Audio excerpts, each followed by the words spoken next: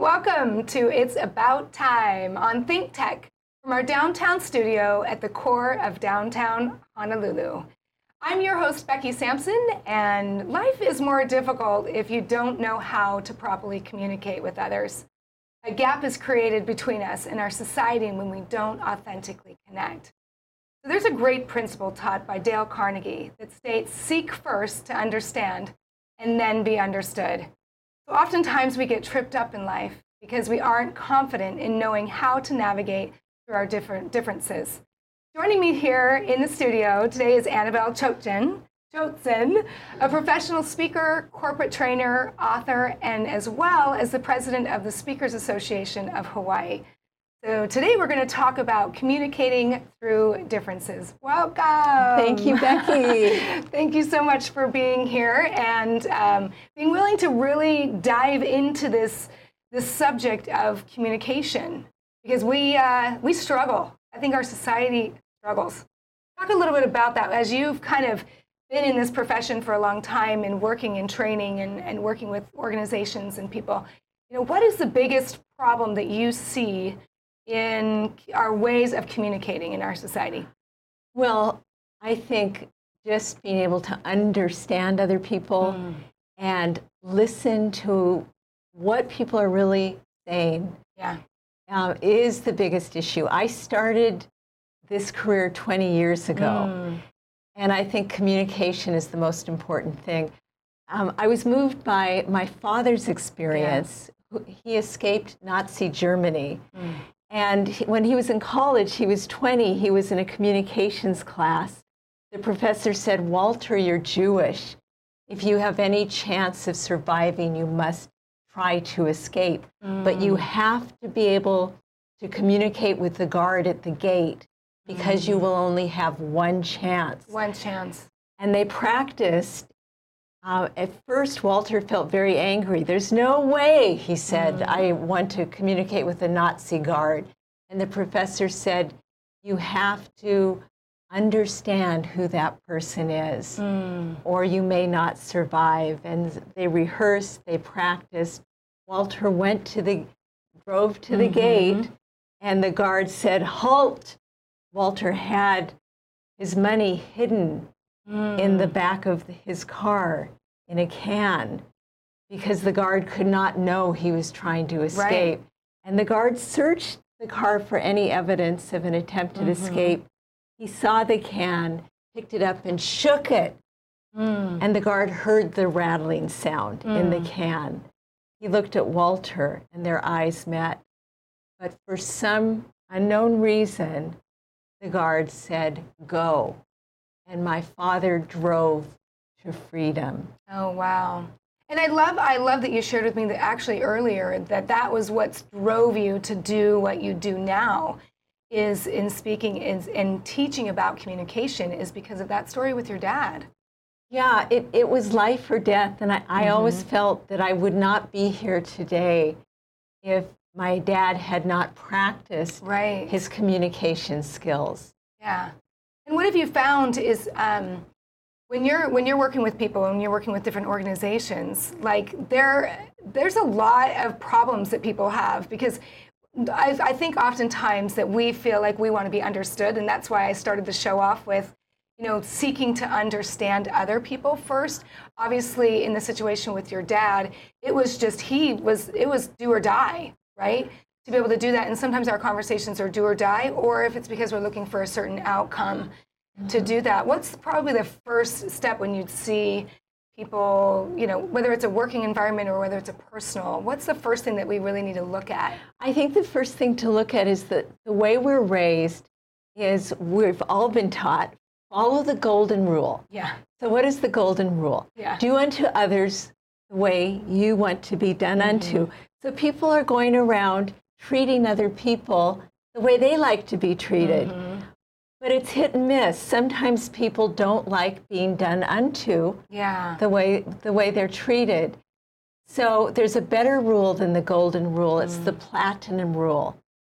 Treat other people the way they want to be treated. And I teach in my workshops methods for meeting somebody and immediately understanding their personality type.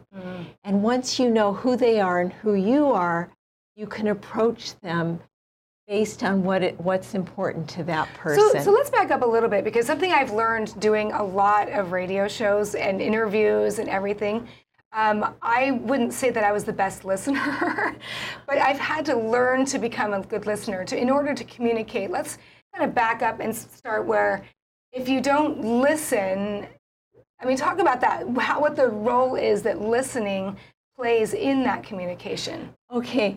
So listening, one of the biggest problems actually, people think they're listening, but they're more focused on what they want to say. And also in our Western culture, people are uncomfortable with silence. Right. So have you ever been talking and you pause to catch your breath and somebody jumps in and says, well, what I think about that is, and they cut you off. How does that make you feel? You're cut off, and plus the listener doesn't get the benefit. So I teach people to be comfortable with silence. If somebody's talking, it's okay. See how uncomfortable the audience got? Did she forget what she was going to say? Do you know what's really interesting is I just spent the last, and I don't know if you know this or not, but well, no, you do actually, because we went to an event together, and where I was under doctor's orders to be silent for 2 weeks. And for most people that know me, that's really difficult. And I learned through that process, I just got out of it, a week ago, and being able to talk again. But being able to be in a place of it's okay not even to respond sometimes, where people are saying things to me and I'm going, it's okay actually not to be understood, and it's okay for me not to have a response. It taught me a few things during that. So I love that, being comfortable in the silence. Right, very good. And also another thing that people don't do enough is once they've listened, then to ask questions, especially in our culture. With all the influences from Asia, we don't want to upset somebody, so we don't ask questions. And I ask people so many questions that my husband thinks I should have been a detective. I come home with so much information, and I'm so interested in other people. But there have been people at my conferences and conventions, maybe salespeople, who said, if I knew what the president wanted, I would have given it to her. And I said, did you ask? Did you say, what do you want? And then listen. What do you need? Listen, is there anything else? Am I on track? Can we give you anything else? People don't ask other people questions. Why do you think that is? I'm going to say something about that too, but why do you think people don't ask the questions? They don't want to intrude. They're afraid that they might ask something personal. But what I find is that 98% of the time, people love answering anything I ask. They like to talk about themselves too. And so that's something that I've I've learned. And their business and what their needs are. And if somebody's really listening, what are your needs? Because if I can't give it to you, I can find someone else who can help you. I always like to say that it is literally become a detective or become an interviewer, be more interested in them than being interested. I'm sorry, I messed that whole thing up. Let's try that again. Be more interested than interesting. Does that make sense? Make it more about other people. And I've found, as I've practiced that, and I haven't been perfect, that people tend to open up. Have you seen that?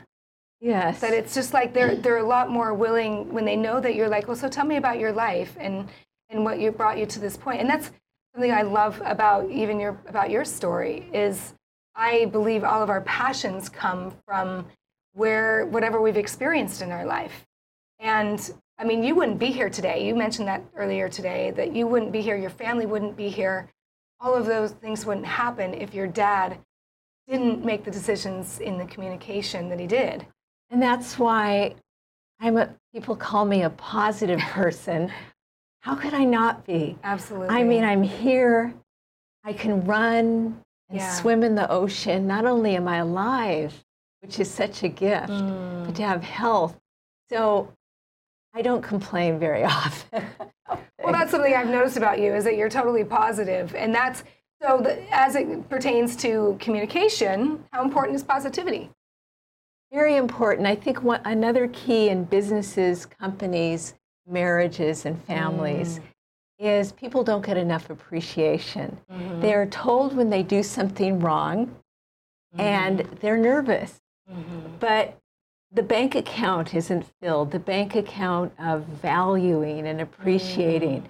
So in our family, I appreciate little things every day. Yeah. If somebody carries out the garbage, if my husband picks up my son, and not just thank you, but genuinely looking at the person and telling them, if it's at work, you did a great job on this report. I really appreciate. If you need to have a change in behavior, I like the sandwich approach where, for example, if somebody's late to work every day, where you meet with the person and you say, we value you so much. You're an important part of the team, Joe. You're just, everybody likes you. You have technical expertise. We value you so much, but when you come in late every day to work, it affects the morale of the team. Is there any way I can help? And then Joe might say, well, my wife's been sick, my child is late to school. If you understand, then you can work out a situation or the hours or help that person. And then you sandwich it with another compliment or another appreciation on the back end. And when you finish, and I just want you to know how much we appreciate your work and what a great job you're doing. So could I give you an appreciation? Because when I first got here to Hawaii, you were one of the first people that I was referred to or that I found to connect with. And so I don't think I would even be here if it wasn't for you. Right? So I really appreciate you and your authenticity, because I remember that conversation that you and I had, that you took a real interest in going, wow, your story is amazing, Becky. You need to share that. And I remember thinking, wow, thank you for that acknowledgement. So I love that you bring that point up for people. Is like, where are you really spending the time connecting with people and taking the time to know what their interests are and how are you doing? Like, do you ever often find when people ask that question is, how are you doing? Do you really want to know? Or are you just asking because that's the polite thing to say? What would you say about that? I think it's good to ask people how they are doing and then listen to them. Yeah. Pause. And look at them. Let them know you really care and you're not just saying, how are you? So you just brought up another great point, because when I couldn't talk for 2 weeks, something that I learned about communication was that we don't look at each other, right? My poor husband, I poked him the whole time. I was just like, poke, poke, poke, poke. And I realized it's because when we talk, we don't look at each other. And when I couldn't use my voice, I had to get his eye-to-eye contact so that I could use my little bit of ASL or sign language that I knew from 25 years ago to communicate. And, I found sometimes that it's difficult. People have a hard time looking in each other's eyes and for long periods of time. Yeah, have you noticed that? Yes. And the disconnect that's in the society that sometimes happens when we don't do that, because we're always looking at our phones and other things, and that has created a disconnect. And the other thing is to really connect with people. People identify with their names. Yeah. And too often people say, oh, I don't have a good memory. I don't remember names. That's an excuse. The way to remember somebody's name when you meet them, hello, I'm Annabelle, what's your name? Yeah. Oh, I love that. And your name is? My name is Becky Sampson. And Becky, what do you do? Oh, I'm a motivational speaker. And Becky, how long have you been in Hawaii? Just a little bit. Just a little bit. Okay, so you repeat the name, and then you remember it. Yeah. And people love hearing their names. You don't have to hold on to their hand as long as I did. And we're going to talk more about that as when we come back from the break, about how we really authentically connect with people. Thanks for watching the show. It's About Time. We'll be back in just a moment. Aloha. My name is Wendy Lowe, and I want you to join me as we take our health back. On my show, all we do is talk about things in everyday life, in Hawaii or abroad. I have guests on board that will just talk about different aspects of health in every way, whether it's medical health, nutritional health, diabetic health, you name it, we'll talk about it. Even financial health. We'll even have some of the Miss Hawaii's on board, and all the different topics that I feel will make your health and your lifestyle a lot better. So come join me. I welcome you to take your health back. Mahalo. Aloha, I'm Winston Welch, host of Out and About. It's a show that we have every other Monday on Think Tech Live here. We explore a variety of topics that are really interesting. We explore organizations, events, and the people who fuel them in our city, state, country, and world. We've got some amazing guests on here, like all the shows at Think Tech. So if you want to catch up on stuff, tune into my show every other Monday and other shows here on Think Tech Live. It's a great place to learn about stuff, to be informed, and if you have some ideas, come on my show. Let's talk about it. See you later, and aloha.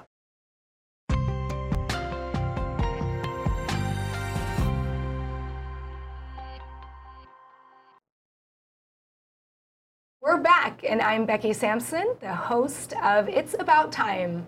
I'm with Annabelle Chotzen, talking about communicating through differences. And I love that we were, just before the break, we were kind of talking about how eye contact is really, really important, and taking that time to really, really connect. So let's kind of go in a direction, too, about the differences and the disconnect that we have when it comes to maybe corporations or business sense, and what you've realized and recognized in that realm of how we've disengaged, and how can we, what are some steps that we can take to improve our communication in the workforce? Some steps are to really see what we have in common. Common ground. Common ground.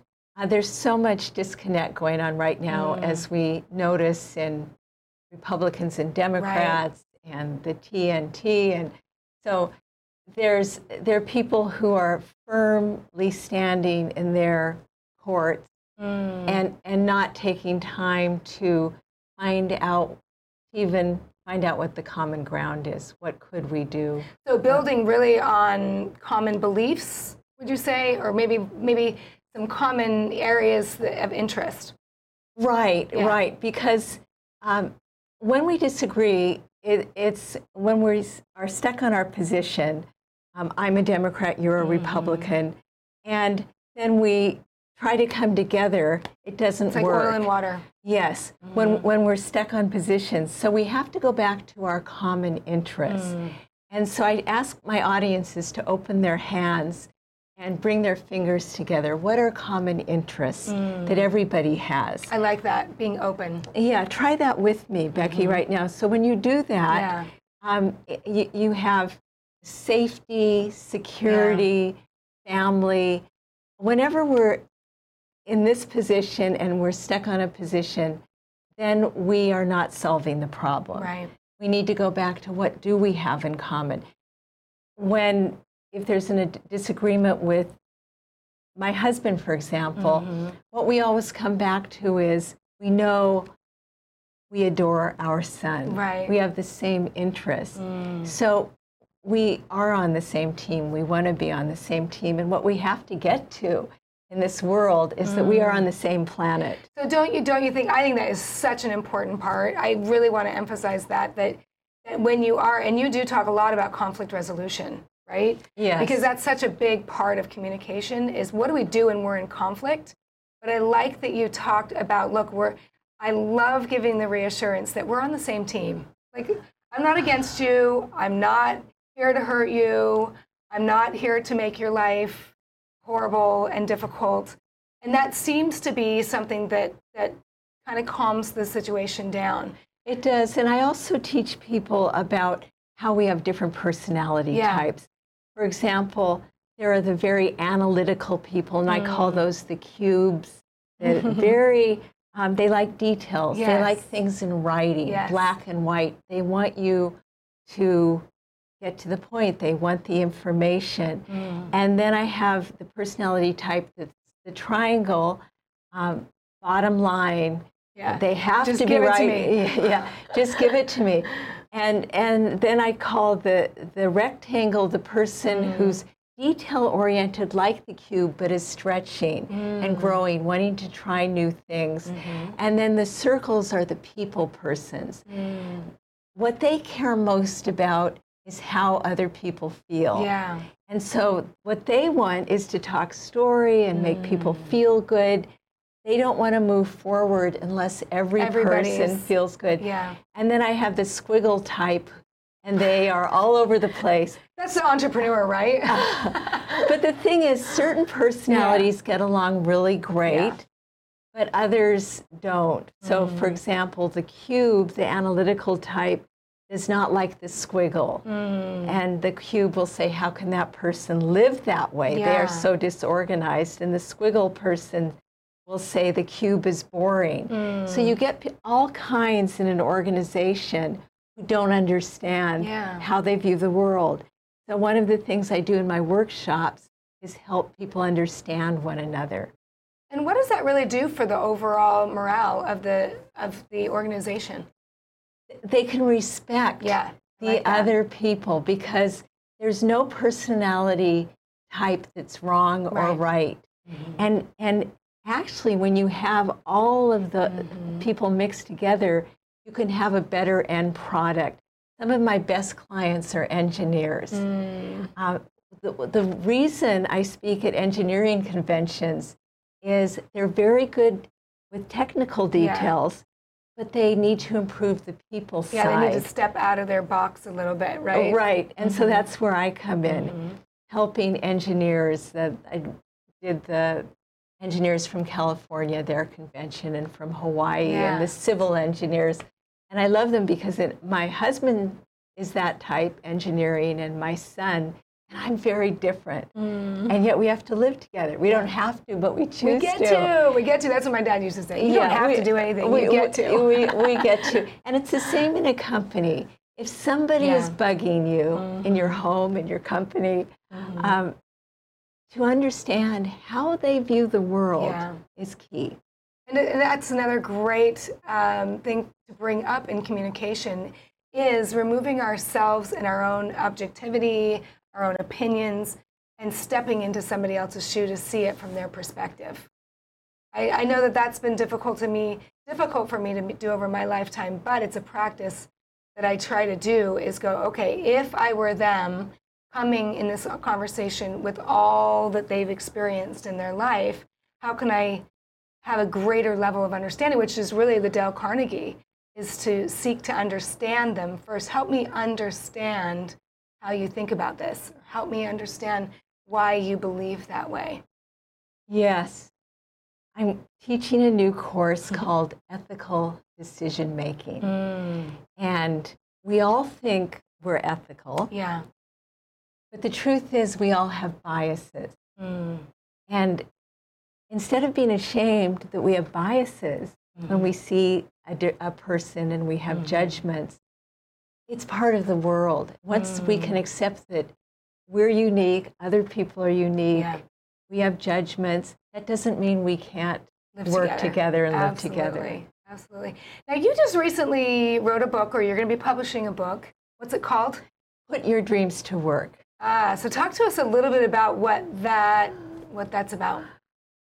That includes, it starts out with the story of my father and his escape from Germany and what I learned from that, and then brings in all kinds of communication strategies that I've learned. So it's very good for business. It's also personal. There are stories about my life and my own survival, and so it relates as a business book as well as a personal. As a person. Well, and that's really communication anyway, right? What are some of the things that, can you think of an experience that maybe you've had as you've been doing coaching, because I know you're a coach as well, or an organization that you've worked with that is really, it just kind of stands out and goes, oh, wow, I can't believe the transformation that's happened with them. or their experience with you working with them? Okay, well, one that I did recently, it's always a compliment to be asked back. Yes. And these were a huge insurance company. For their privacy, I won't mention the name, but it's one of the big ones. And I was hired to train their managers in how to manage change in challenging times, how to manage their teams. So I had all the managers from Alaska and all the managers from Hawaii in this huge insurance company. And what happens to them is they're constantly from the corporate office asked to change how they're doing things. And then they have to make their staff change. So how do you deal with that when change is thrown at you and you're told you have to do it this way or that way?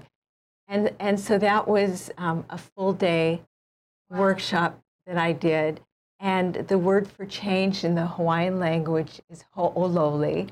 Ho'ololi, right? Ho'ololi. And that was written on their shirts, embroidered. And then, and we also had the slogan, embrace it, embrace the change. Once we stop resisting, it's like, you know, when the volcano erupts in Hawaii, and I use that as an image, and it can be devastating when people go through change and a health challenge, and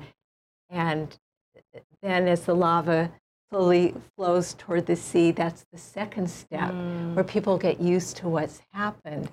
But then the problem is many people get stuck in the lava and they won't move and they won't change. Which something I have, you know, I've been spending quite a bit of time in the ocean, and one of the things that just come to me in the last, I'd say 3 or 4 weeks, is just this principle of acceptance. You know, accepting people where they're at, accepting circumstances as where they're at, and just stop resisting what you're resisting, right? And just surrender. And the other thing is, I always tell people to write down what is good about this. In the midst of the disaster, in the midst of the health challenge, in the midst of the divorce or whatever they're going through, what's good about it? If you force yourself to even imagine what could possibly be good about this, it shifts. Well, it has been an awesome time talking to you about this, and there's all these little golden nuggets that I hope all the listeners write down and really start implementing, whether it's eye contact or being authentic and listening. And also, so where can they find your book? Because it's going to be coming out here soon on Amazon? Yes. Is that right? And tell them the website real quick. What's your website? My website is www.annabellechotzen.com. Okay. And that's CHOTZEN. Yes. Right? And my phone number is 808-728-3355 in Honolulu. Please feel free to contact me by email or call me up on the phone. This is Hawaii, and I'm accessible. Thank you so much for being willing to come on the show today, because this has been very informative. So thank you. Thank you, Becky. Okay, Thanks. We're out of time, so we're going to have to wrap it up. I am Becky Sampson with It's About Time on the Think Tech live streaming network series. We've been talking with Annabelle Chotzen about communicating through differences.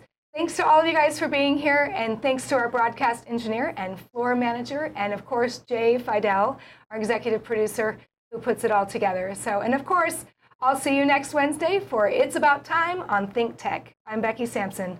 Aloha, everyone.